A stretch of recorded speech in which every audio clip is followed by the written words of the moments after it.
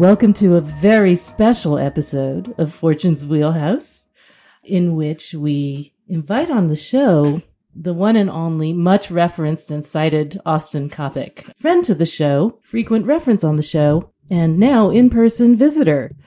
Welcome to the Wheelhouse, Austin. Well, thank you for having me, Susie. Now, this is actually a continuation of a conversation that you can explore the first part of on Austin's podcast, Eavesdropping, correct? Correct. It's the long form is Eavesdropping at Midnight. It's a little clunky. Eavesdropping works just fine. But this is literally, we've been talking for about 2 hours. Yeah, at least. And we're, well, the recorded part. Yeah. This is taking place in Eatonville, Washington at the Viridis Genii conference. And the first half of the conversation was quite freewheeling. We talked about all kinds of divination and magic related subjects. And this part of the conversation is going to be a little bit more card specific, I guess, in the hopes that it's news you can use for our Fortune's Wheelhouse listeners. Actually, maybe we should start with a charming anecdote about what we were doing last night. Well, I was minding my own business, and I was also minding the delicious mead, which was on offer. That's true. And I was, suddenly, I was invited to play a few rounds of Tarot Rummy. Yeah, that's right. So this was actually not my idea, but a Fortune's Wheelhouse listener, Alex, hello out there. I ran into him in the social event area, and he asked me, have you ever played Tarot Rummy? And I said, I have no idea what that is. And then I realized that, in fact, I did know what that was because someone had uploaded a file to the Fortune's Wheelhouse Academy group like a year ago, and it was entitled Kabbalistic Eights. Like Crazy Eights? Kabbalistic Crazy Eights. All right. Yeah. So, and I instantly realized as soon as he explained the rules of the game that this was what we were talking about. So call it Tarot Rummy, call it Kabbalistic Eights, or whatever you want to call it, but it's basically a correspondence game, where you try to get rid of your hand by throwing it onto the pile using whatever correspondences you know and or can justify to your teammates. Justification was a crucial component of that at several important junctures. This is what I call an argue game with my kids. But we were able to establish right at the outset that Tzadi is the star, so it's true. You have to start somewhere. It's true. Well, and when we were talking about that, a new justification for Tzadi being the star emerged for me. Oh, yes, that's right. So if Tzadi is a hook, right? Mm-hmm. Fish hook, yeah. Or the act of reaching with a fish hook. Right. And so that is a structure with a very, very particular function, right? Mm-hmm. Once you're hooked to something, then you can pull it, right? And so Tzadi, if Tzadi is related to the star card, and the star isn't just strictly giant inferno balls of gas, it is really in many ways about relating meaningfully to the above landing on the below, Mm-hmm. right? As a crashed airplane or as a gentle rain, right? Mm-hmm. And so in Vedic astrology, all of the planets, as well as the north and south nodes, basically all relevant celestial things, are referred to by the term graha. And graha shares a root with the English word grab. Graha gets translated as grab or seize. And they're literally what we're concerned with in astrology is those things which pull on you. Mm-hmm. Right? The sun pulling you in this direction or being pulled by the moon's tides. And so, to use the image of a fish hook makes perfect sense. Yes.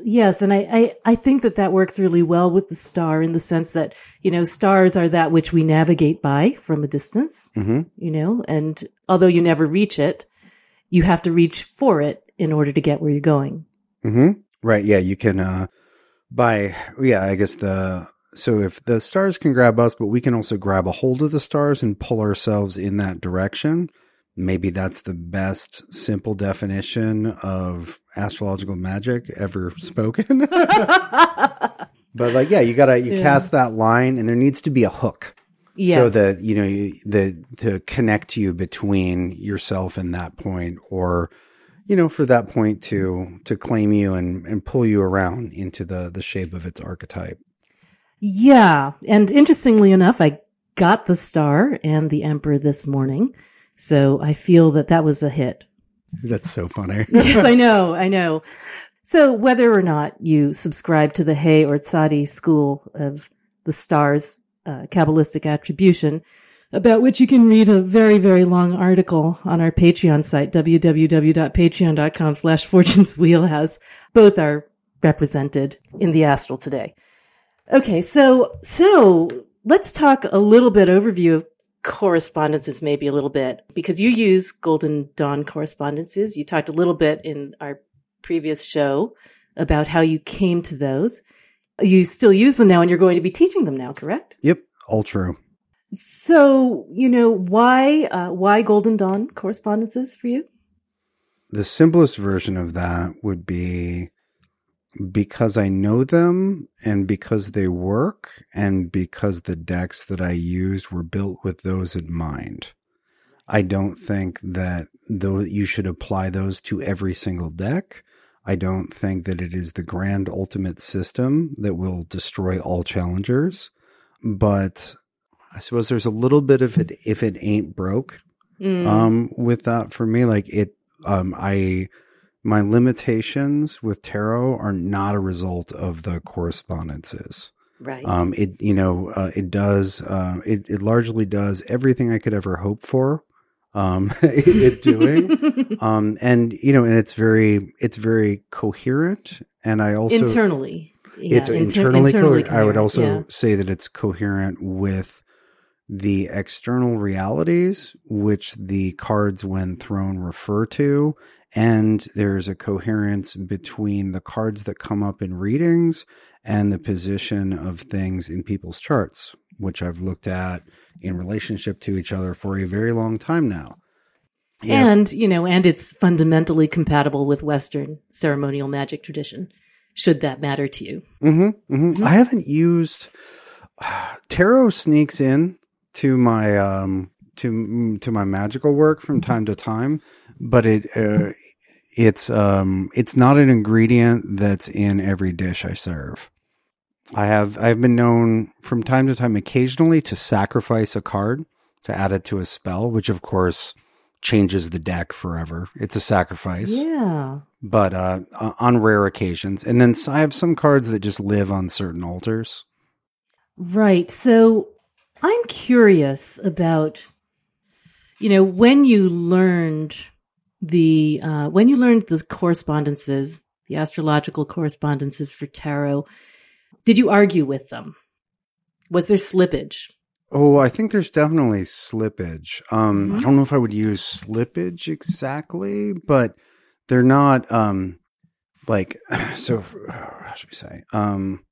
If you're trying to learn astrology, and you just use, let's say, the correspondences of the majors to the signs and planets, you're going to end up with a kind of funny idea of what the planets and signs do.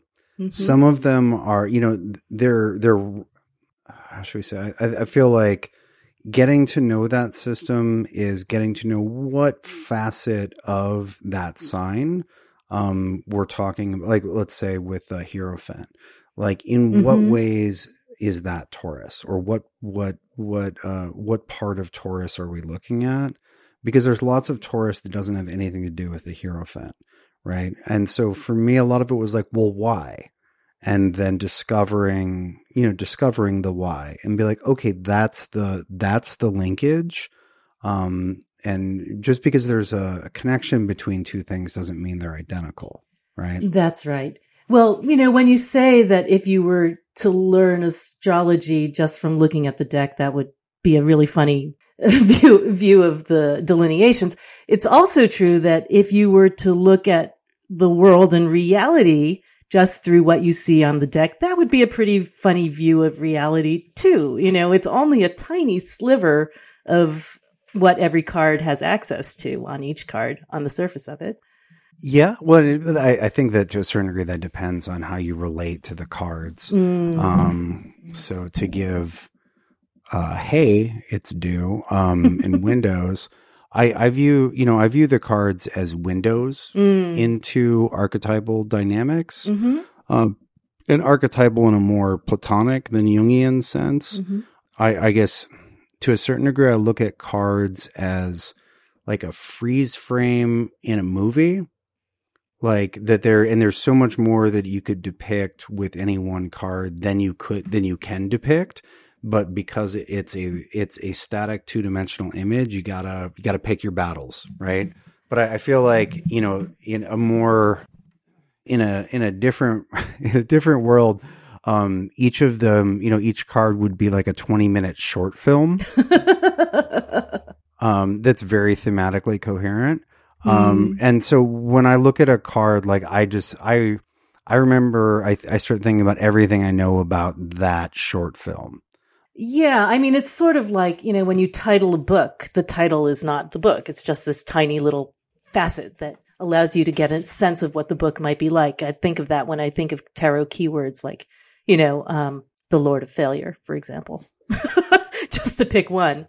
On the other hand, I know you do have an argument with some of the correspondences, particularly you don't like the court system that the Golden Dawn came up with. Oh yeah, with the chunks of the zodiac. Yeah, yeah, the interlocking. Yeah, I think that's very clunky. And I haven't. So with a lot of the with the Decanic correspondences and with the planet sign correspondences, I will literally, I'll be reading for a person or I'll reading for myself.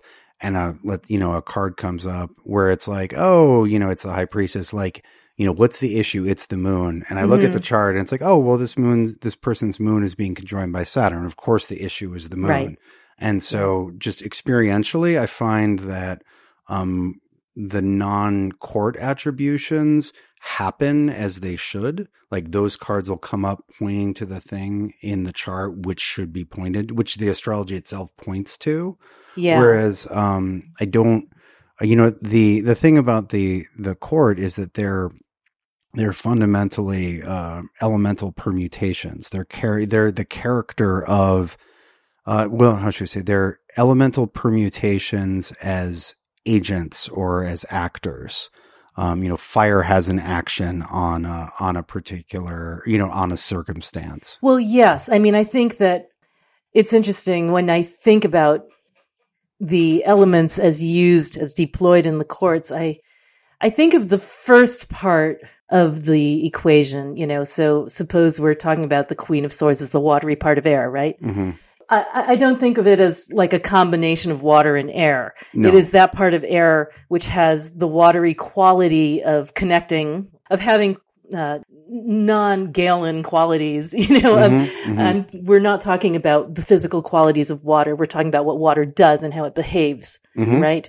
So water as an actor, right? Yes. That part of air. So that's a distinction which I find very helpful within the court system of attributions. I find that, I actually find the zodiacal attributions pretty tricky to work with for courts. Well, so just to try to finish my point, it's okay. So the court is primarily referencing elements. And then zodiac signs reference elements too. Yeah. And so the court and the zodiac both can connect via their connection with elements. That's having a friend in common. That's not being friends. Right.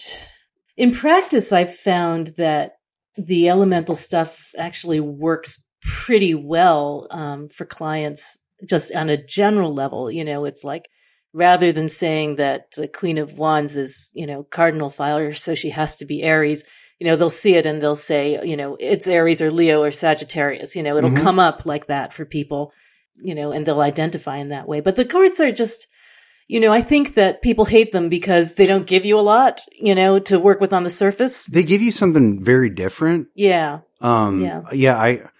As far as like how long it's taken different portions of the tarot to seamlessly click, the court the court took so much longer to click than the minors. I felt it depended so much on lived experience. Yeah, just for me. Yeah. Like I got the majors and I got the 1 through 10s. Those all made sense. And it took a long time. It's taken a much longer time to get super comfortable in the same way, to get seamless with the court. Yeah. And also there's that, fundamental issue that people deal with courts immediately. Is it you or is it somebody else or is it the situation, right? Or is it describing like multiple figures, one of which might be you? Because every now and again I'll get one where, and I'm talking with a client, I'm trying to figure that out. Yeah. And I'm like, oh God, it's them and it's their adversary and it's somebody trying to help them. Well, that's the thing, right? That's the thing. It's like over time, I've come to realize that they're all the same thing. The energy of that card is the same. The thing that it's the experience that it's causing that person to have is the same thing. It doesn't really matter who's the, apparent source of it. When there's a conflict, there's more than one person involved and it doesn't really matter which person it is. The conflict exists. And that's one thing I found about courts is that usually I can let the person decide which facet of the situation they want to ascribe it to, but I can tell them pretty exactly just from the feeling of the card what it is that they're going through. I know if they've gotten Queen of Swords that they've separated from somebody and they can figure out who it is if they want. Yeah, that makes sense. Yeah. That makes sense. So one thing I was going to say about how one connection I found between the court and astrology is that if you take all the planets in a chart and you give them points. This is a very common thing. It's done 20 different ways, right. But the basic idea is everybody gets points and then you look at ratios of elements, right? And when you do that, you're like, oh, this person's got a bunch of fire, a bunch of water, a little bit of earth and almost no air. Yeah. Right. And you just pick the top two. And then you if there's one that's dominant and then a strong secondary, and then you code that into the court, that often gives you a perfect description of that as a person. That's interesting. I'm going to use that. Yeah. It's just something because I learned to do that little coding thing. Just looking at elemental ratios, like, I don't know, before I was even any good at astrology. And so, and the card that I always get that stands in for me in the court is exactly my elemental ratio. Same thing for my wife. And it's, that, and not everybody has a clear ratio. Like some people, you code it, it's like people are like 5 water, 4 fire, 4.2 earth, and, and 3.9 air, where, you don't get a clear answer. But in the cases where you have a clear, primary, secondary, a lot of times that's how that person will end up being represented in the court. And that was something I was asking you about and we were talking about is just through familiarity, the people in your life that, that pop up in your readings because they're in your life, like because you married them or because, they're your parents or whatever. Yeah. The tarot likes to give people almost nicknames. They're like, oh yeah, I do. Oh, you mean the Queen of Blank? Yeah. And you're like, yeah, of course. Yeah. And you see, then you're like, oh yeah, that's grandma or whatever. Because that's how grandma always shows up. Yeah, absolutely. I think that's an experience many readers can relate to. My son almost always comes up as Knight of Swords, Aquarius fencer guy whose attitude towards the world is a valuable one and one of constant argument. So that it's helpful to personify the court, I think, but it's not the final answer either. No. It just helps you get there. But I do like it when the court's literally just referring to a single person. In that case, you're like, oh, you're the perfect card for this. But when you have that like constellated, overdetermined, like 3 people are playing the same, role at the same time, like, I'll generally look for clarification. Yeah, absolutely. Now, actually, I'd like to go right into decans just because I don't want us to run out of steam later. Okay, and, yeah. And decans are obviously crucial to all deckan. of this. Of course, as you all know, Austin literally wrote the book. It's 36 Faces, which we refer to on the show constantly. And my copy's battered and bruised, so I sure hope that second edition's coming out soon. Working on it by Christmas. Excellent. So first of all, I want to talk a little bit about something that really confuses a lot of people who are new to astrological correspondences in the decans, and that's the difference.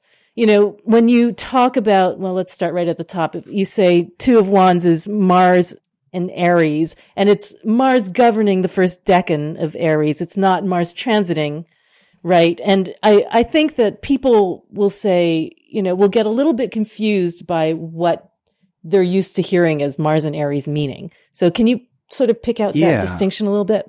Well, so first of all, the decans are a result of dividing the ecliptic, or the path that the sun and the moon and the planets go through in the sky, which is a band that we see, right? It's not the whole sphere. Mm-hmm. If you look at the image of the solar system from outside the solar system, it looks like everybody is basically on a plate or on a single plane.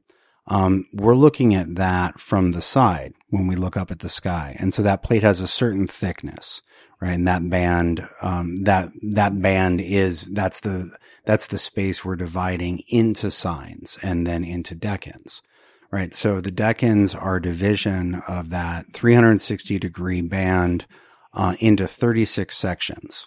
And so decans are primarily a space, right? They're places, and they're places where certain things happen. They're places where they're places where you encounter certain things, where you're challenged in certain ways. They're scenes in a cyclical drama. And so planets then have a relationship to those places. To take the Two of Wands, for example, if we just look at the Rider-Waite, right, we're looking out at the world and thinking about how we're going to conquer it or shape it or, bring it into conformity with our will. And that is by definition, if we're coding that in terms of planet, that is very much a martial impulse, right? And so the cards have one set of planetary decan or planet decan hookups encoded on them. It's literally on the label in the Thoth deck, and it's the key is in the name. Right? But the decans themselves there are a couple different systems for looking at what planets have what relationship to that space, right? And there's spaces, they're potentiating spaces, right? Rulership is sort of the short version of saying this rules that. And that's not bad. That'll serve just fine as shorthand. But the relationship is a little bit more complex. Yes, I was just reading what you wrote about dignity in 36 Faces, which I like a lot. And you talked a little bit, and maybe you can expand on this, about the kind of individual agency that the planet has that's a different kind of dignity, really. It's not the dignity of its rulership or exaltation, but okay, yeah, dignity by face. So, one of the important gears and wheels in astrology is dignity, or essential dignity specifically. And essential dignity is understanding the relationship between a planet and the piece of sky that it's in. And the sort of first layer of that is a planet ruling a sign, right? So if Mars is in Scorpio, which it rules, then it's in its own house, right? And then there are, in the Western tradition, there are generally 5 layers of that. And so you say, oh, well, it doesn't rule it, but it's exalted there, so that it has that kind of relationship. And so all of these are described in terms, well, I'll give Bonatti's teaching metaphor, which I think is replicated more or less the same in Lilly. Bonatti is probably the most famous astrologer of the Italian Renaissance, so famous that he's being tortured in Dante's Inferno because Dante didn't like him. But we have about 1,000 pages of his work, which is pretty awesome for checking in on how were people thinking about astrology during the Italian Renaissance. And in teaching Essential Dignity, Benatti says, okay, if a planet is in a sign that it rules, then it is like a sovereign in their castle. They get to basically do whatever the hell they want, right? And so that's the sort of maximum amount of, how should we say, command and control you can have over a given area. There's also responsibility there. Right, with power comes responsibility. Right, that's like a contemporary metaphor for that would be owning. You're in a house that you own. And so, yeah, I see that's very much on your mind right now. Indeed. But you can do whatever you want in your house, but you do have to live with it. Right. Then there's a planet having essential dignity by exaltation. And that's being like an honored guest somewhere. Benatti also gives us being a high ranking magistrate in a kingdom where you get to interpret the law. Right. That's what that means. It means, you don't have the total power of the sovereign, but you get to be like, yeah, the law says that I get to keep this and you don't, right? And it means that you're in a position where other people have to come to you to have their affairs decided. And then we go down another notch, and that's triplicity dignity. And Benatti says, oh, it's like being a citizen. You have rights, God damn it, right? You have a passport. Well, yeah. And then there's dignity by bound, also called term. And he says, oh, that's like being in a country and you've got family there, but you're not a citizen. It's absolutely the immigrant situation where it's like, yeah, might need to steer clear of the authorities, but I've got family here. I've got connections. I can make a life. And then at the very bottom of the list is dignity by face or dignity by decan. And when and this is really significant because it's a different, it operates on an entirely different logic than the previous four. So, yeah, decanic dignity is described by Benatti as someone who is in a foreign country and all on their own, but they have some special potency, some skill that is all their own, and so they make their way based on that alone. Yeah. Now, why so different?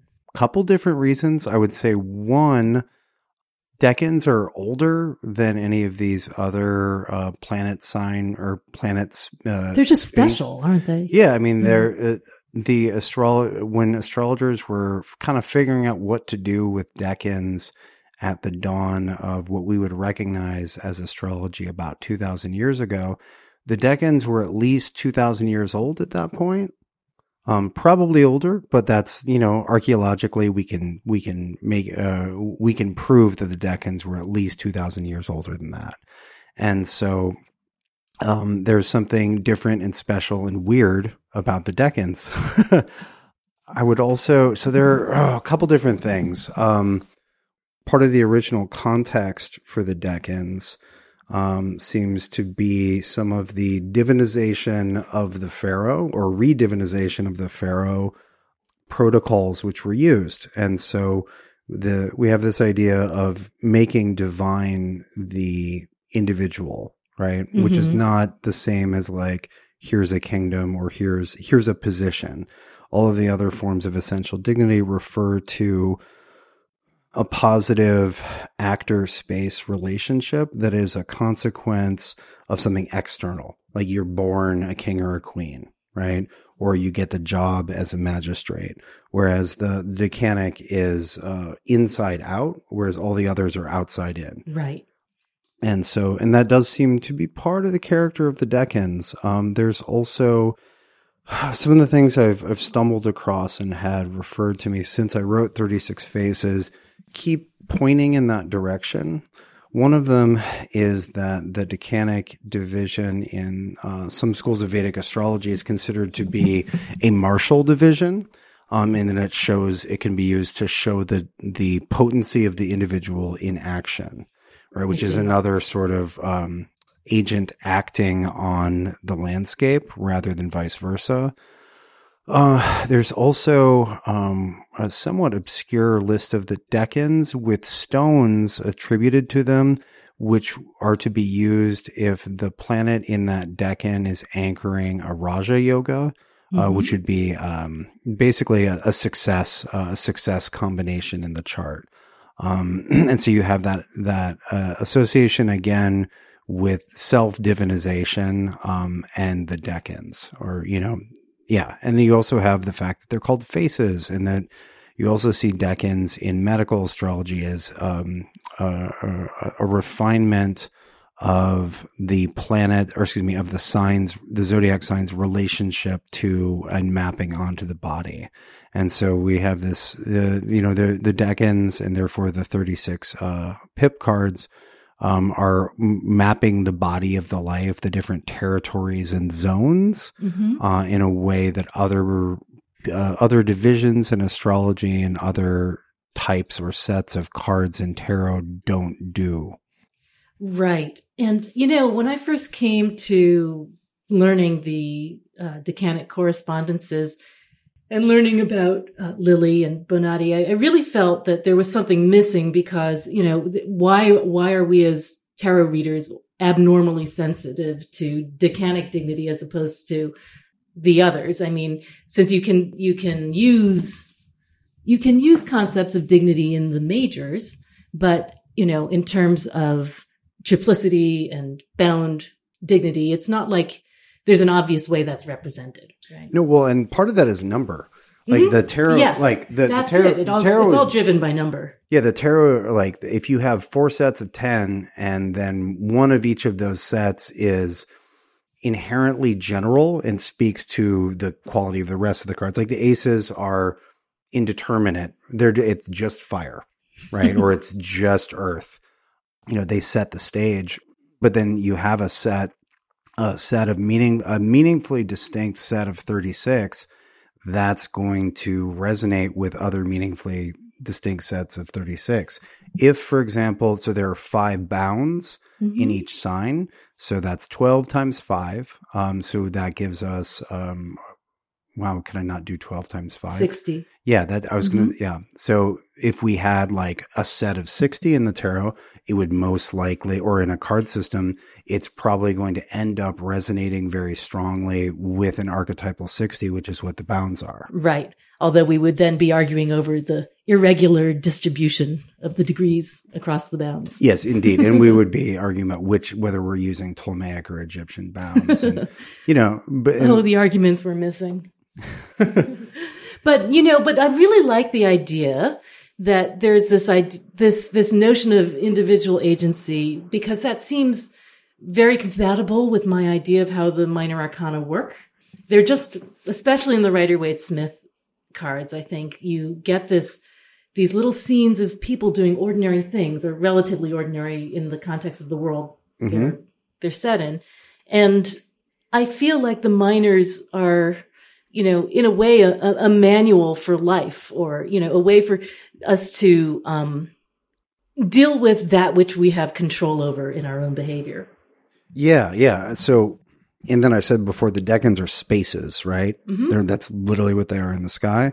I feel like the 36 pips are the spaces in which we are called to action. They're to reference our narrative talk earlier. They're the scenes that the life's narrative weaves through.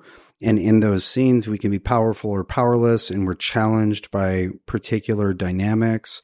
And so in astrology, if you had the planet that rules or has that primary relationship to that decan in that decan, then you, in a sense, you have mastery over that scene. That 1/36 of life is like that set of dynamics is something you know how to do. Yeah. So mastery over that scene. We're talking about something that's different, though, than the planet in the sign of its rulership. I mean, how would you draw that distinction?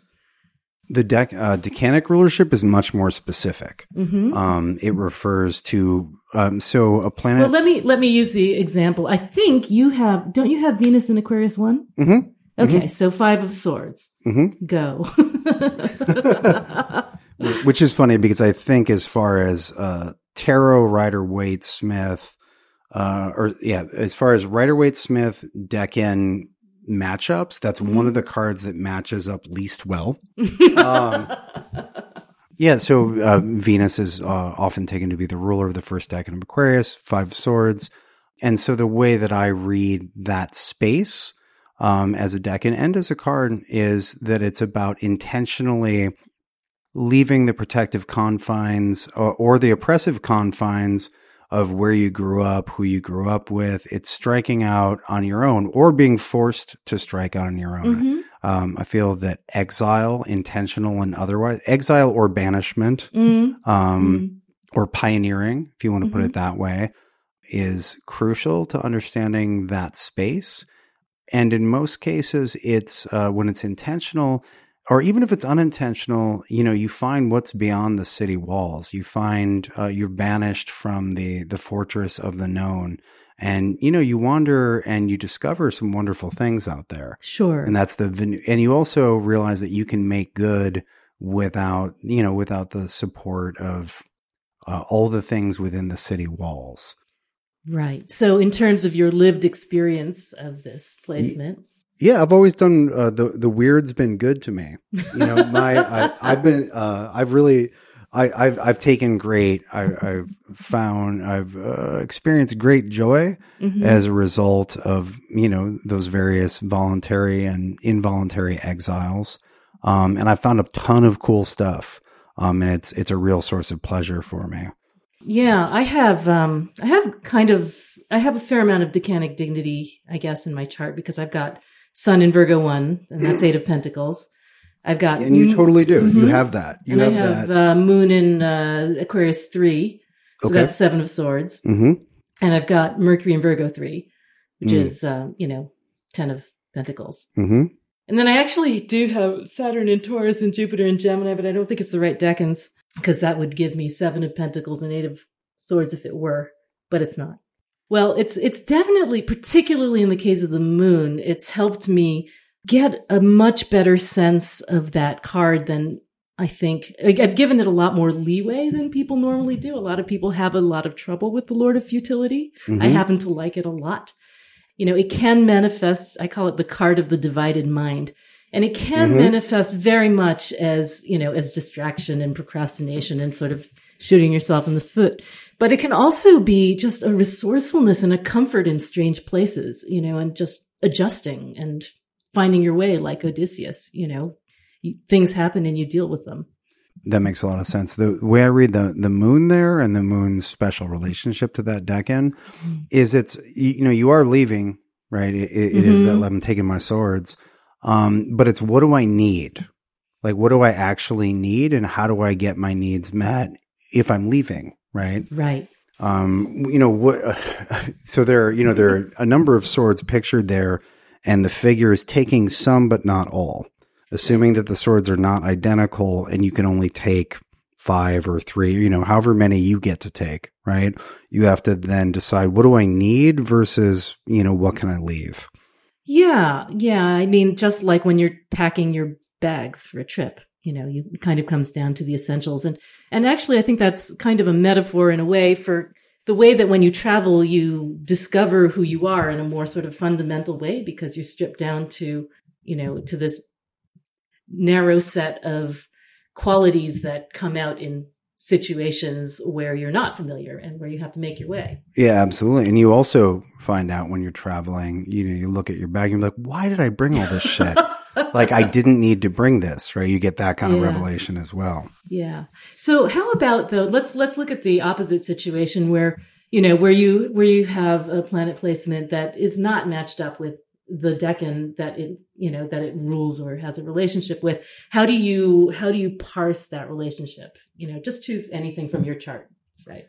Okay, so a couple things. One, there's no such thing as negative decanic dignity. Right. So with the signs, you can have a planet that is in its fall in a sign, which is a special, difficult relationship. Sure. Or you can have a planet that's in its detriment.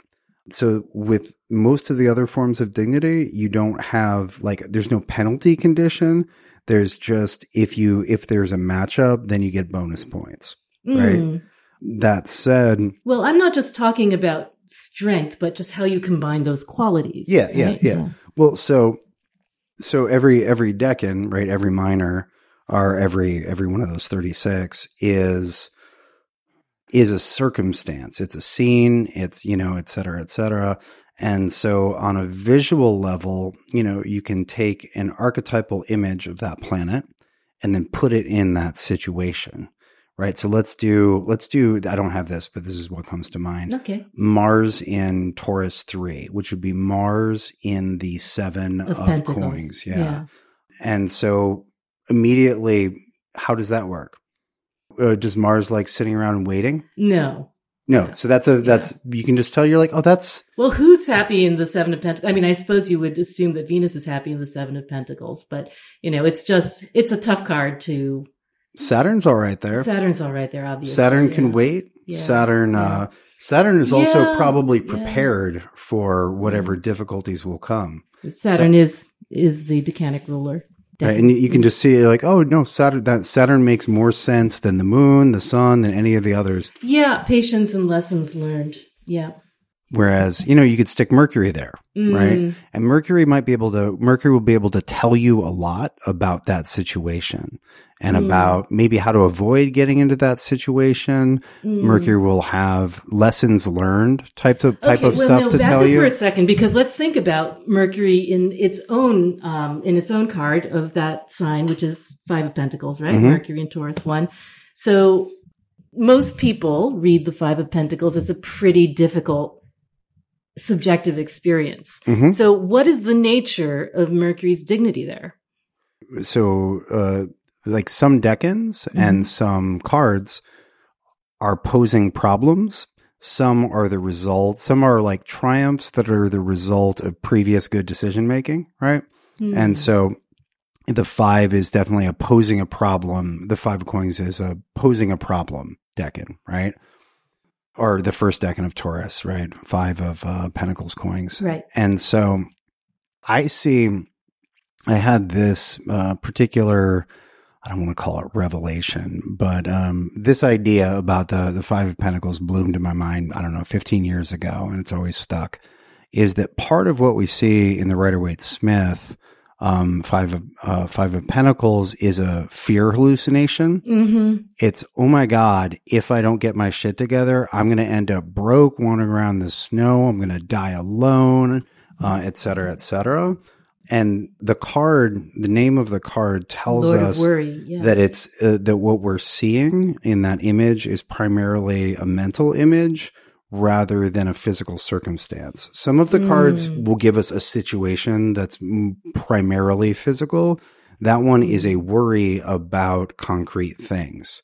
And so it's usually a looking ahead to a possible negative outcome, right? And so if we look at, for example, Agrippa on the first decan of Taurus, it's basically a guy plowing. I think he's naked.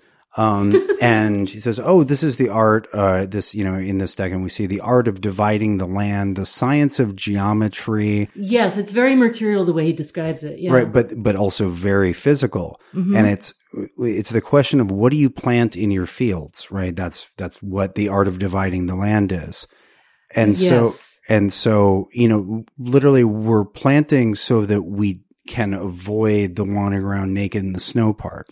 Yes. And that actually is, as a gardener, that is the first step after you've broken the soil, is to, figure out what you've got room for, to literally count your peas or whatever, and to figure out how far apart they need to be. It's an extremely, cerebral sort of way of doing something very organic. But you have to do it. And I think, there's anxiety there, because what if you do it wrong and these die? And what if you're a farmer and that determines whether your family eats that winter? Then you're like, oh, I hope I don't fuck it up. I hope I don't fuck it up. Yeah. And we were talking about this last night. I mean, just how the agricultural metaphors kind of work so beautifully in that sequence of 5, 6, 7 of Pentacles or coins. And I always think that the 5 looks ahead and the 7 looks behind, in a sense. The 5 100%. Anticipates what it's trying to achieve in the 6. The 7 looks back and evaluates what happened. Yeah, like, well, if I'd made different decisions in the 5, there's plenty of time to think in the 7. Yeah, and I think that's generally true of the 5, 6, 7 sequence throughout all 4 suits, really. Yep. Yeah. I want to just answer your question. Mm-hmm. Why Mercury? Why is Mercury good there? Because Mercury represents the powers and capacity you need to do the 5 well. That's a mercurial labor, like doing all that calculation and division and okay, the peas need to be exactly 6 inches away from here. These are going to need to be watered twice a week. Don't overwater. 7 ounces of water. That's Mercury. There's no other planet that can help you ace that as well as Mercury. It's really funny. Last year, I got the 5 of Pentacles like off the charts more than any other card. I have a relationship with it. And it was, like 21 times or something. It was nuts. And I often got it on a Wednesday, which I was okay with because, Mercury. But the funny thing is that Wednesday is traditionally my grocery day. So I'm in the stores figuring out how to provision the family, how to budget, what we need exactly. So I never really minded getting it in a way, although except the times when I would trip and have a leg problem, which is also seen in that card and also happens when I get that. Yeah, that's interesting. Yeah.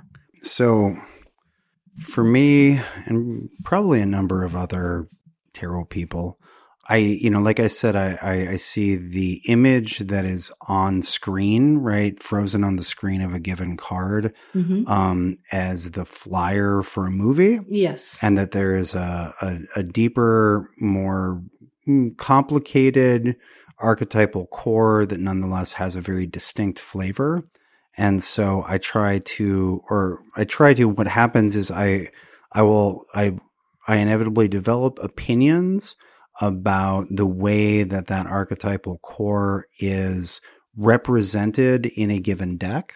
Mm-hmm. And I think, and I feel that in the case of the 5 of Pentacles, that is the image that is displayed is shaded towards the negative.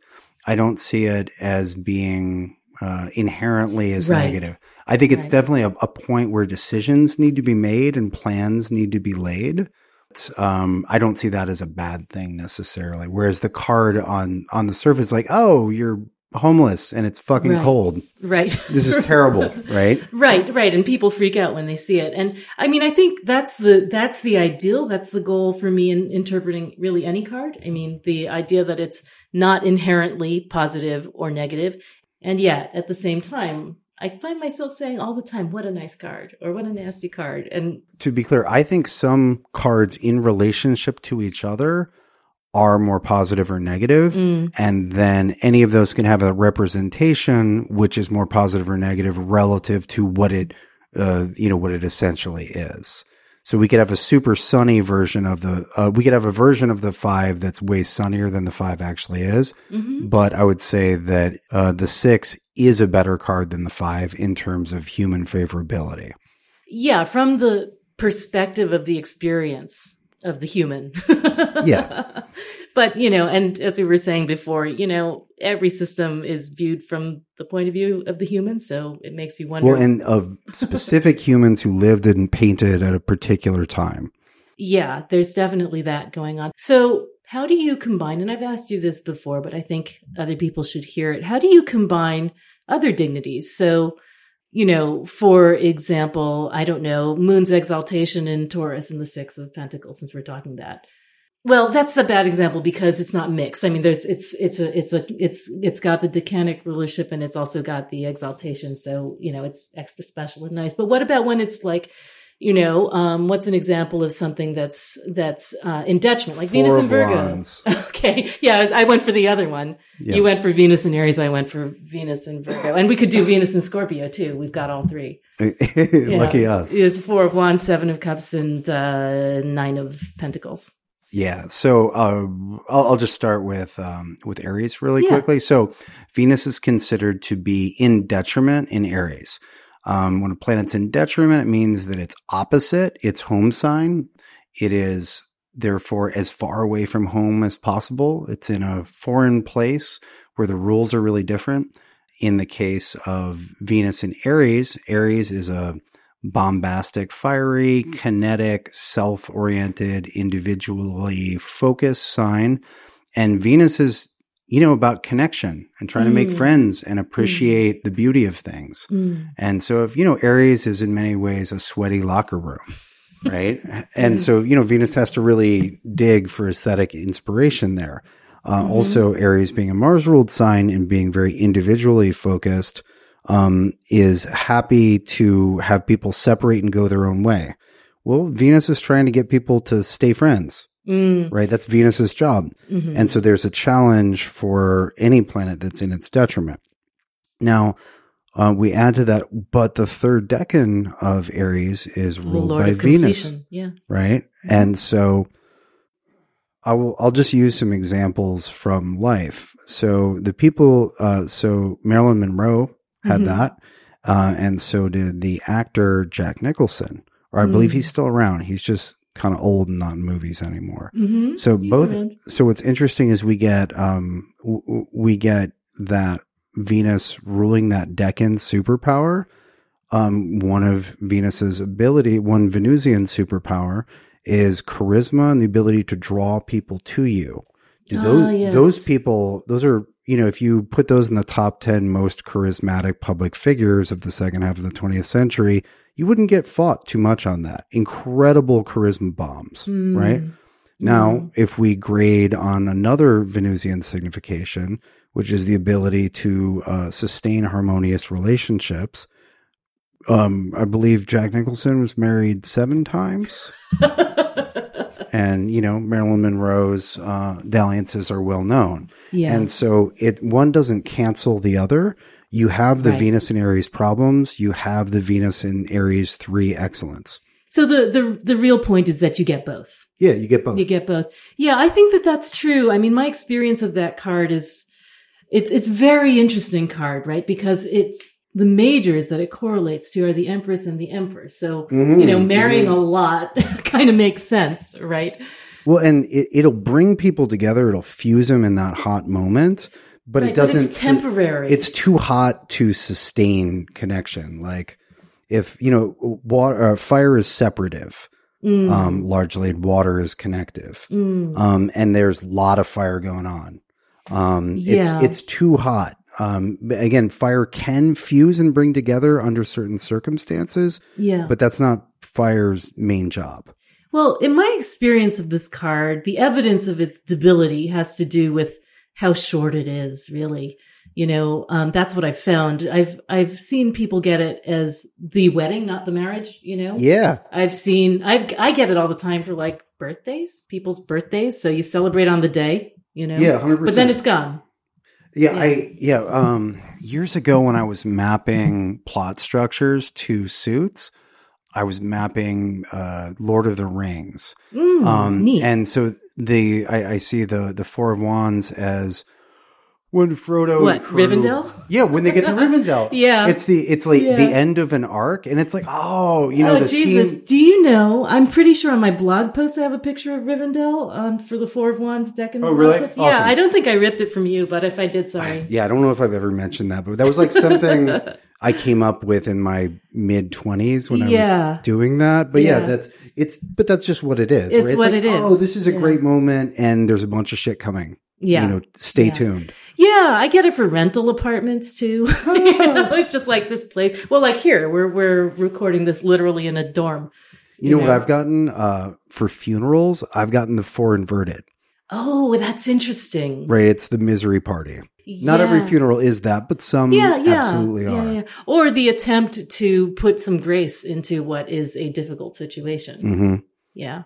So I think that's true. And at the same time, there's another factor which we haven't really talked about, but which the Golden Dawn certainly used as a way of determining the positive or negative expression of the planet in the card. And that is Kabbalistic dignity, which is a thing, right? So the reason that, for example, let's look at the other Venus in her detriment card, which is 7 of Cups, right?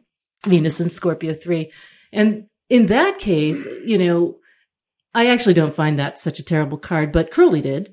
And his rationale for that was that, it's 7. It's the Sephir of Netzach, which, although it's technically ruled by Venus, is low on the tree and off the middle pillar. So his view of 7s was that they're inherently difficult because they're so far from the divine source.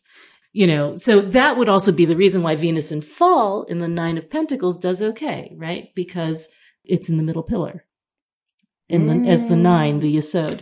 Okay. And that's the rationale. I mean, it's more stable. Mm-hmm. I would agree. Mm-hmm. I would definitely agree that it's Mm-hmm. more stable than the 7 of Cups or the 4. Yeah. I mean, and you can also see that, for example, Kabbalistic dignity in, clearly in the 5s, which is the sphere of Gevurah. Mm-hmm. There's all kinds of off balance shit going down there. And it's one of the meaningful differentiations between different cards is experientially, is this a scene where you need to pivot or change your relationship to something, or is it a scene where you need to continue along, like with the Mm-hmm. 9, right? With the 9 of coins with Venus, that's keeping your garden clean. That's making sure the processes are efficient and they're operating continuously. I call it the Martha Stewart card. Yeah, right. That's great. And so there's a continuous gain from it's that 4% gain over time from operating efficiently. Yeah, but you know what? I see the evidence of her fall there in the sense that it always comes across as a very lonely card. Yeah. Is that what Venus wants to do? No, I suppose not. Yeah. I mean, I've often found this in practice. I'll get, women coming to me. They're very successful. They've finally, gotten their shit in order. They've completed the mortgage on their home and they're lonely. They haven't got somebody. And I also see the curse of perfectionism in there as well. Yeah, absolutely.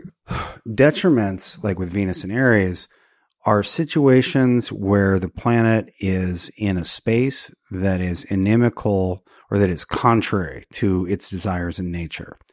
Falls are more insidious. Falls, so the term fall, the term depression is also used, and depression as like literally a divot out of the ground. What that evokes for me is like holes in the ground or traps where you can get stuck. Falls all have there's like a mind trap there's a trap laid for every planet in the sign of its fall. So the fall for Venus is getting stuck in the perfection of form.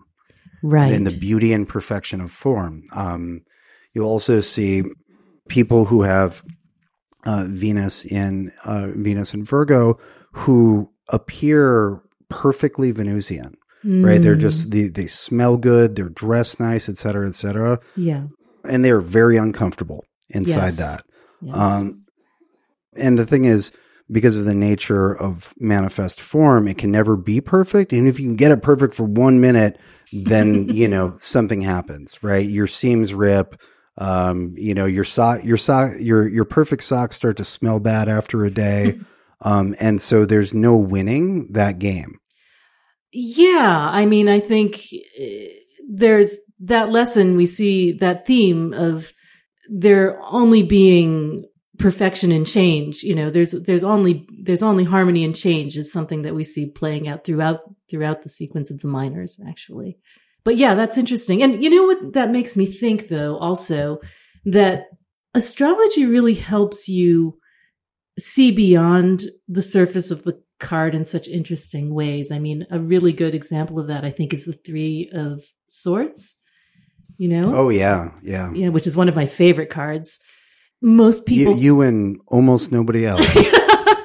I know. It's nuts. But it really is. I mean, I think that I sign book contracts when I get this card, Yeah, so the symbol that I chose in Faces was links of a chain. Mm-hmm.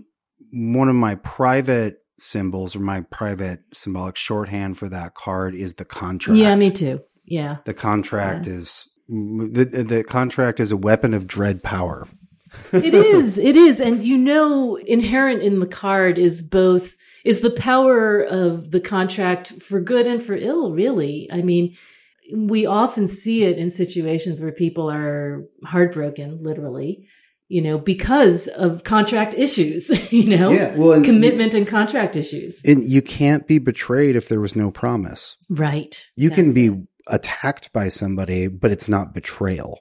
If they promise to do X, Y, and Z, and then they attack you, now it's betrayal. Yeah. And I think that if you're prepared when you go into that space of the Saturn and Libra of Three of Swords, and you're prepared to commit, and you're really, truly prepared to forsake all others, it's not going to be the same experience. No, and that's one of the Decanic images is literally two people on their way to get married, and it says that they're going to live a very happy life. Yes, and people are like, what the fuck? Right. But that's the thing. I mean, and also, if you read it in sort of a Marseille way, this is a way of doing it. You can say there's the person, there's the other person, and then there's the third thing, which is the marriage. Yeah. Right. So, the third sword can represent that in a way that's recognizes that there's another entity in the room. Yeah. Well, and are you loyal to those vows? Yeah, and then they're always represented in a way so that they're kind of braided together and inextricable. Mm-hmm. Well, and the piercing the heart, I think we can maybe get a non-murderous interpretation out of that. Like a true vow does pierce your heart. Yes. Right. You dip, you dip the quill in heart's blood in order to sign that. If you really mean it. If you really mean it. Yeah. Yeah. And, I would say that at least on some level or some levels that a vow or a promise that you've truly made and intend to uphold is something that takes up space inside your heart for the rest of your life. Like you've allocated that portion of your being to, or you've allocated that portion of your being to that vow. You've sort of decided to take that shape in your actions and your thoughts. Yeah. And if you think about the majors associated with it, that's the world and justice or adjustment. And there are your contracts for you. It's the most legal looking of the cards, right? Justice. Yeah. In that 3D context of the world. Yeah. And I think people have trouble sometimes interpreting Saturn the Malefic in the Decans because it's associated with the world, which people don't experience or view, as a malefic. Well, I think that if you just said, oh, it's the world, and you didn't have like happy angels or like a cool lady dancing, if you just were like, yeah, it's the world, people would get the malefic part. Well, worldliness, I suppose. Yeah, it'd be like, oh, it's the world. Carrying the weight of the world. Yeah, the fucking world. Well, the other thing is that, I think the key to me symbolically in that image is the wreath, right? Because it's the wall. It's the wall that keeps you safe or the wall that's a prison, right? And depending which way you want to look at it. Yeah, that makes sense. Right? Some people associate we were talking about this in the context of the Eight of Pentacles yesterday, but some people actually associate the World card with prudence in the same way that, temperance is temperance, fortitude is strength, justice is justice. Okay. Via virtue. Yeah. And, and prudence is special, right? Because prudence gives you the ability to act upon and use properly the other virtues. So, there is a sort of consonance between that idea of prudence, the sort of endpoint of Saturn, and the world as an endpoint in the sequence of majors. Yeah, I would agree with all that. Yeah. Come on, disagree, man. We can't disagree on everything. But this is interesting to me because I've studied other systems of correspondence, right? And they are also internally consistent. But there's a lot of legitimate argument that the Victorian superstructure of correspondences that was, sort of gilded onto the Rider-Waite-Smith is a culturally appropriative piece of trash. I hear of that all the time. And yet there are these sort of really harmonious, beautiful rhymes within the scheme. Yeah, I think it's, how do I put it? It is irregular in its excellence and true. Terribility. I don't know if we record this. We were just talking earlier, and I like the astrology attributions a lot less for the majors than I do for the 36. That the Decan stuff is pretty. The Decan 2 through 10s, it's pretty clean. It's pretty clean. And so what I'll say when I was talking earlier about what is the essence of this card versus what is this image. I don't see the essence as the image. I see the image as one gateway into the essence. From a particular angle, if it's a 3-dimensional object, then that window can only open at one angle or another. Again, I think short film, psychedelic short film is probably the best possible medium for each card. Yeah. If not the best possible medium for reading. We'll see about that. And so I see, I think this is true of any set of divinatory tools, or just a lot of things in general, is understanding the context, the cultural context in which that was generated, and being able to kind of filter that out, be like, yeah, that was just, that was just the beginning of the century at that place in time. And there are certain habits that you begin to recognize. And be like, yeah, they're always going to show this side of an archetype and not this side. Yeah, I think it's really important for people to, oh God, I hate it when folks say that. But, I really think that in order to make tarot live and breathe for you, you have to be able to see it in your life in a way, you have to reinterpret the context comprehensively. I have people coming to me all the time with gender identity issues, and, that's not inherently given to me by the Golden Dawn superstructure of correspondence. Right. If anything, if you're actually getting to what this card is referring to, that blessedly lacks a lot of historically bounded human prejudices. The further in you go. But I want to talk about the inconsistent images of the Decans that you've explored so comprehensively in your book. What was it that those magicians were receiving, and how do you see that in the cards? I mean, there are definitely images where they're far less coherent, in the way they add up than others, even both in signification and in image. Yeah. All right. So I think there are a couple things going on there. Mm-hmm. One is that, again, the Decans are all artistic short films. They're not freeze frames. And that, we could watch the same film and freeze it at different parts, and we would get images that look very different. We would, if we'd both watched the film, you'd be like, oh yeah, that was the second act that you took that from. We're like, yeah, I did the opening shot. Mm-hmm. So there's some of that, which is just, blind men and elephants. Then there's also the shitty translation game where, that's fascinating to me. The way you can see like the man with a turtle turn into the man with a turtle for a foot. Kind of a thing. Right. Yeah. Oh, and so, that's your natal Decan, isn't it? Oh, yeah. The Salihafa? Yes. Yes. Yes. The man with the snake in hand, gold, Mr. T, gold chains around the neck. Turtles and serpents. Yeah. And big solid feet. Yes. How'd they know? Yeah. Right.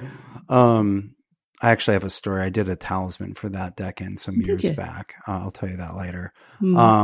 But so part of it is the translation game where you can see a lot of or not all of them, but a significant portion of the Decanic images in the Picatrix are actually translations of varying degrees of excellence of images which were in the Brihat Jataka several hundred years earlier. Mm-hmm. And so you'll see in the Brihat Jataka images, they'll say, oh, this man has a horse-like face. And if you look at Indian material from that time, you'll see that animal language is used to describe different human physiological types. You can see this in the Kama Sutra, right? It'll be like, oh yes, does the man have an elephant penis? It doesn't mean that he actually has an elephant's penis. It's like a way of coding, like, oh, that's, it's large or whatever. But animal language is used for that. And then you'll see that translated where, well, not that exactly, where you'll then have like a half animal, half human figure where they actually have, instead of having a bird-like face, they have the head of a bird. Right. Which is interesting because then if we bounce back to the Egyptian context, which is the origin, the cradle of the Decans, you do have a lot of theomorphs, right? You do, it is represented that way. And there's back and forth there, but what I'm just saying is that there's slippage between translated and passed on material. There's another big thing is that a lot of the, like in the Egyptian context, and in a lot of the Hellenistic, the Decans are all ruled by different gods and goddesses. And so, but when that Decanic material goes into a monotheistic context, they don't have those names. You have the image of a god or goddess, or a figure that represents a class. Like the in the first Decan, the first Decan of Scorpio gets associated with nymphs in one list, right? Which is a class, not a single figure. And so, in some later texts, you get an image that represents that, but the name is gone, and so it's like, oh, it's just it's a lady who has this going on, but you don't necessarily know that it's referencing this class of being. And so there are a lot of reasons that there's slippage. Some of it's just like legitimate. We watch the same film. We remember different parts. Some of it is bad translation stuff. And some of them are different styles. Like the later European, like Western European images for the Decans tend to be much less phantasmagoric and much more literal. Yeah. I was going to ask you about, versions of the Latin Picatrix, because Agrippa's his images and significations vary, pretty significantly in some cases relative to the Picatrix, because he was using Latin edition of the Picatrix, right? Yeah, but it's not a straight right. He didn't just refer to the Picatrix for the Decanic. That images. Explains why. Yeah. Well, and there's also, just for example, there's the Astrolabium Planum. Yes. That seems to correspond a lot better to Agrippa. Yeah. Yeah. And so the Picatrix would have been a reference, but it's obviously not, it wasn't taken to be the one list that was transcribed for him. He didn't go with that. And there's overlap, but it's not the same. And so those Astrolabium Planum and Agrippa images and some other ones from that span of years, they tend to be much more literal, where it's like... Well, the Latin's even different in the Astrolabium Planum. And, sorry, I interrupted you. Oh, no, it's okay. But let me think of an example. So here's crossing about 1,500 years. So we can have the Liber Hermetis for Taurus 1 is a god or spirit figure. It's someone who has there's an elephant's head, and then there are two horns like a bull, and then standing atop the figure's head is the goddess herself. Libra 1? No, it's Taurus 1. Sorry, Taurus 1. Okay. And I believe the elephant has two trunks. It's very obviously you can either say, oh, that's surreal, or two, that's the image of a spirit. Whereas Agrippa says for Taurus 1, oh, it's a dude plowing.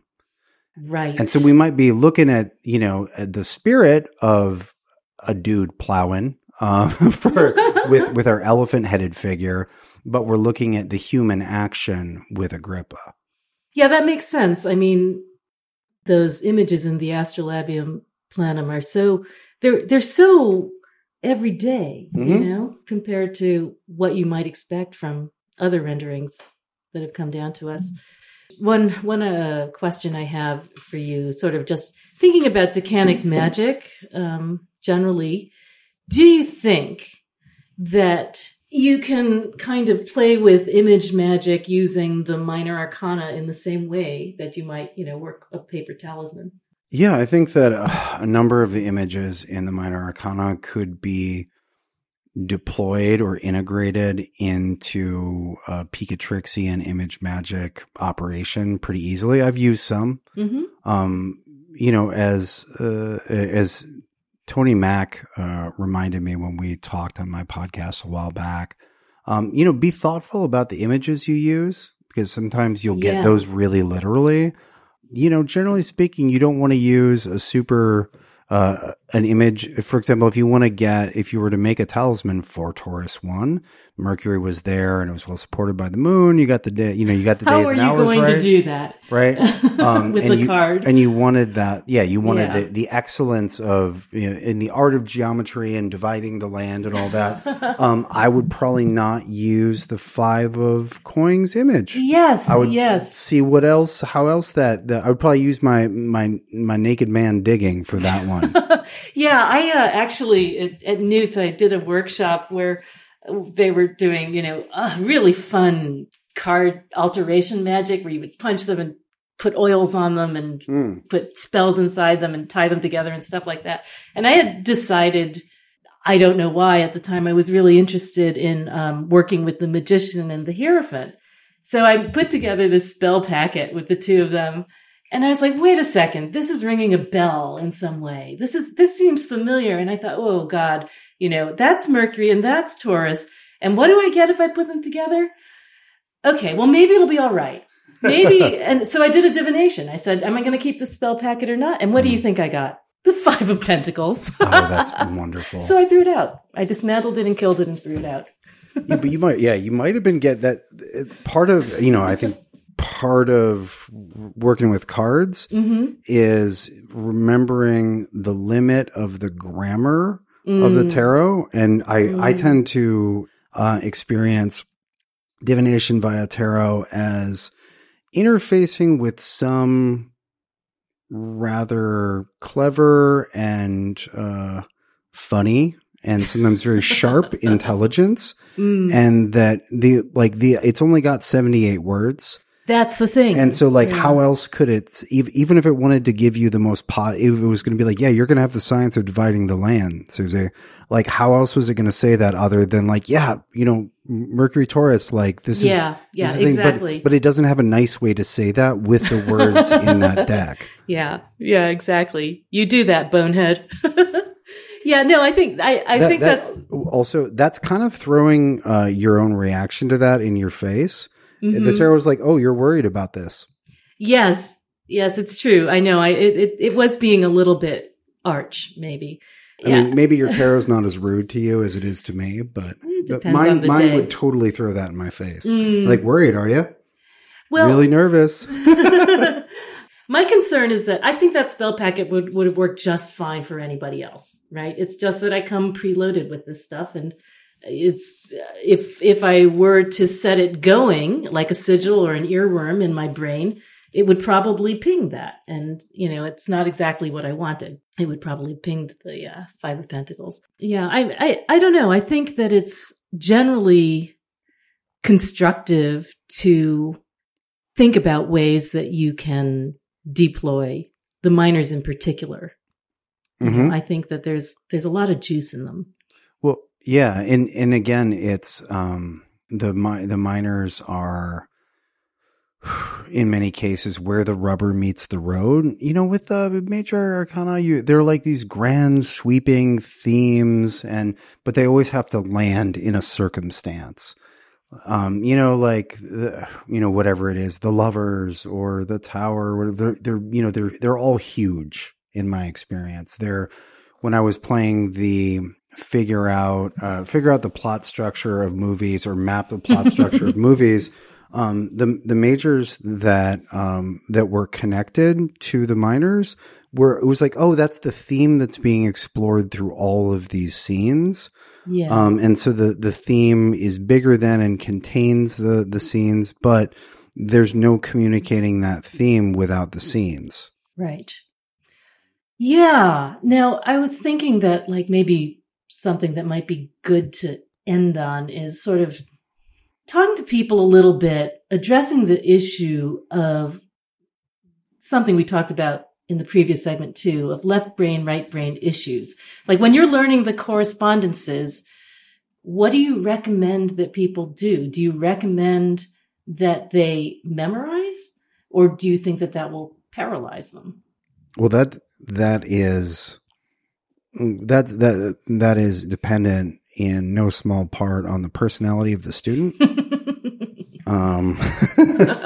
So, I mean, I would say that in general, and this is with anything, but also specifically with cards, learn the sort of factory settings meanings, and then also have a practice where those meanings are either coming alive by seeing examples or being challenged by examples, and being challenged to become more multidimensional and to be bigger spaces that can hold more. Absolutely. I think that there's a huge process of reconciliation that goes on just in learning the correspondences, because they don't always look exactly like you'd expect. No, and sometimes when they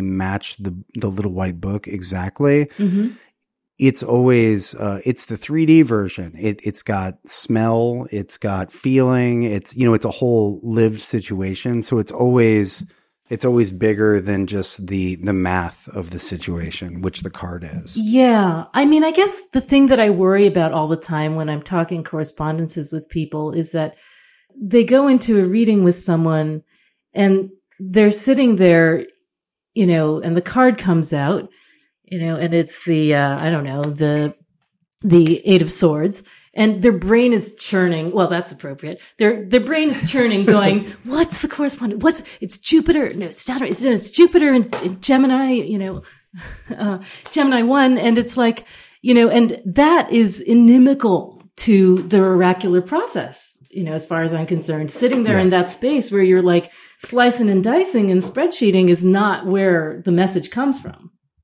No, well, I would say the message will work through anything that is already deeply part of your knowledge base. And that it's all the stuff that you've gotten to the point of relatively seamless, where you're not like, oh, what is the thing? But that we can say the same thing about, learning tarot cards from a tarot book. Yeah. If you have to be like, hold on, let me look it up. What did blah, blah, blah say? Then that knowledge is not in a state where it's conductive. Immediately accessible. Yeah. I mean, I think I use a music analogy for this all the time. I mean, with technical knowledge, it's like you do your scales all the time, right? You practice your scales constantly, but when you get to the performance, you want to forget all that. You do not want to be there. And it's another thing, like if you're, I'm sure, I talk with my son all the time in athletic performance. You do all kinds of training, but if you question, and I'm sure you think about this in martial arts as well, if you question your footwork or you question the exact position of your hand in the moment that you're doing it, you're lost. Oh yeah.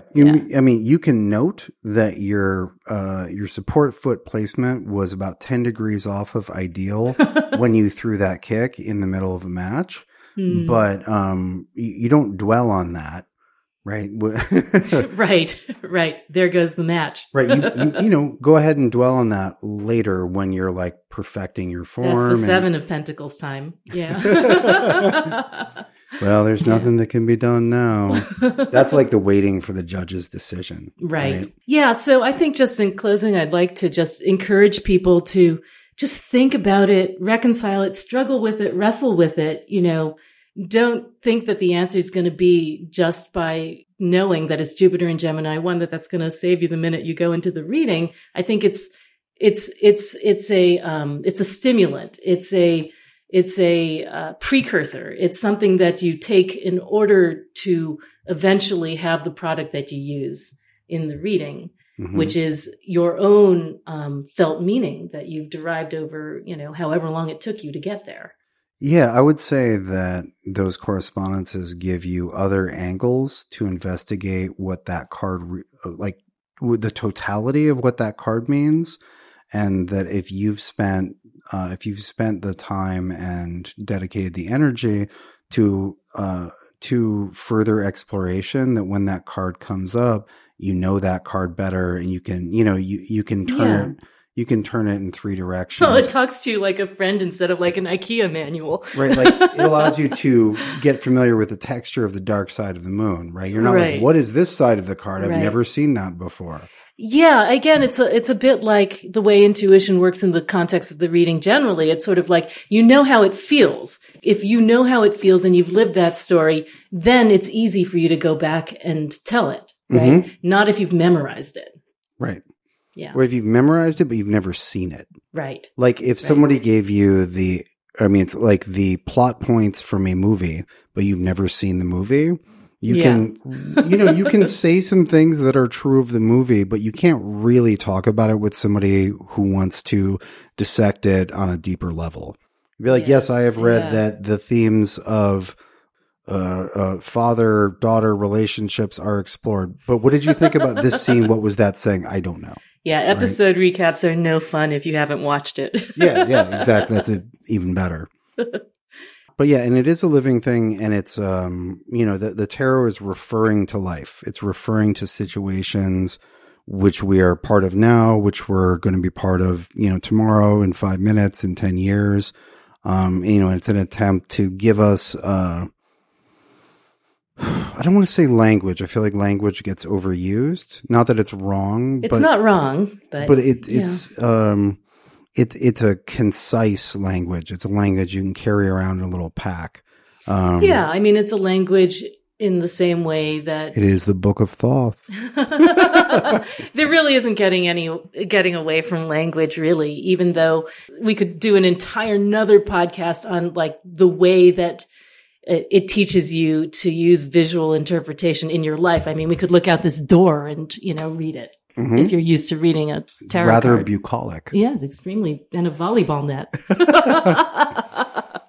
Yeah. All right. We should probably get something to eat, don't you think? Yeah, I do. We've been doing this for how long? Let's not measure it. Okay. But 4 hours. Well, anyway, thank you so much, Austin, for coming on the show. And, I've really enjoyed this conversation we've had in both parts, part A and part B. They ended up having a different vibe and literally a different location. Yes. I feel like it's, even though it is part of a long conversation, there is a distinct quality to each one, which I would view as a success. I also think that's true. For me, I have to just say on a personal note that this has been really wonderful for me because over the years, this is the first time we've met in person. We've known each other for a few years. And over the years, I was telling you that, I've stored up questions for you on my computer and it's been so long that I keep losing them. And so when I did a search for like Austin cues or questions on my computer, I came up with 4 separate documents with 4 completely different sets of questions. And I'm happy to say that we addressed many of them. Oh, really? Yes. Oh, good. Yeah. Well, I meant to mention this earlier, but I'll mention it now. Why do we know each other? You were one of the people who bought 36 Faces right when it came out. And I think you were the first, well, maybe not the first email I got about it, but the first email that I liked. That's nice. Where I forget what your questions were, but you had a bunch of really great questions. And I was like, oh, this person engaged with the material and has a bunch of really good thoughts and points and questions. I can't believe that you remember that. Yeah. And I was like, years ago. You made a really good first impression because as a writer, what I want most is for someone to, what you can dream of is that people intelligently engage with the material you put out. Liking somebody just saying I like it is not nearly as good as 5 someone stars, Austin. someone engaging, Yeah. And being like, yeah, this is really interesting. That was amazing. I'm not sure what you mean here. Is this correct? But it's okay to a disagreement which comes out of intelligent engagement is preferable to buttery praise. Well, conversation is always preferable. Having this is the thing that really made me, get into podcasting and into this community at all and interviewing people and being interviewed. So I wanted to have the conversation with people. And I don't know about you, but, in terms of proximity to others in the tribe, it's really hard. It's really hard. And being able to have that conversation in whatever form it takes is priceless to me. Yeah, absolutely.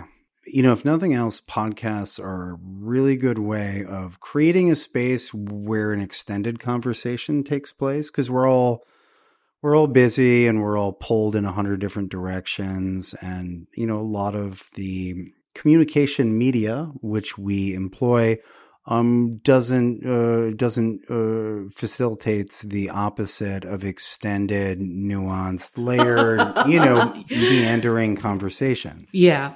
That's absolutely right. I mean, the tweet is not the short form of anything useful, really. Yeah, I mean, it's good for like, here's something quick and punchy.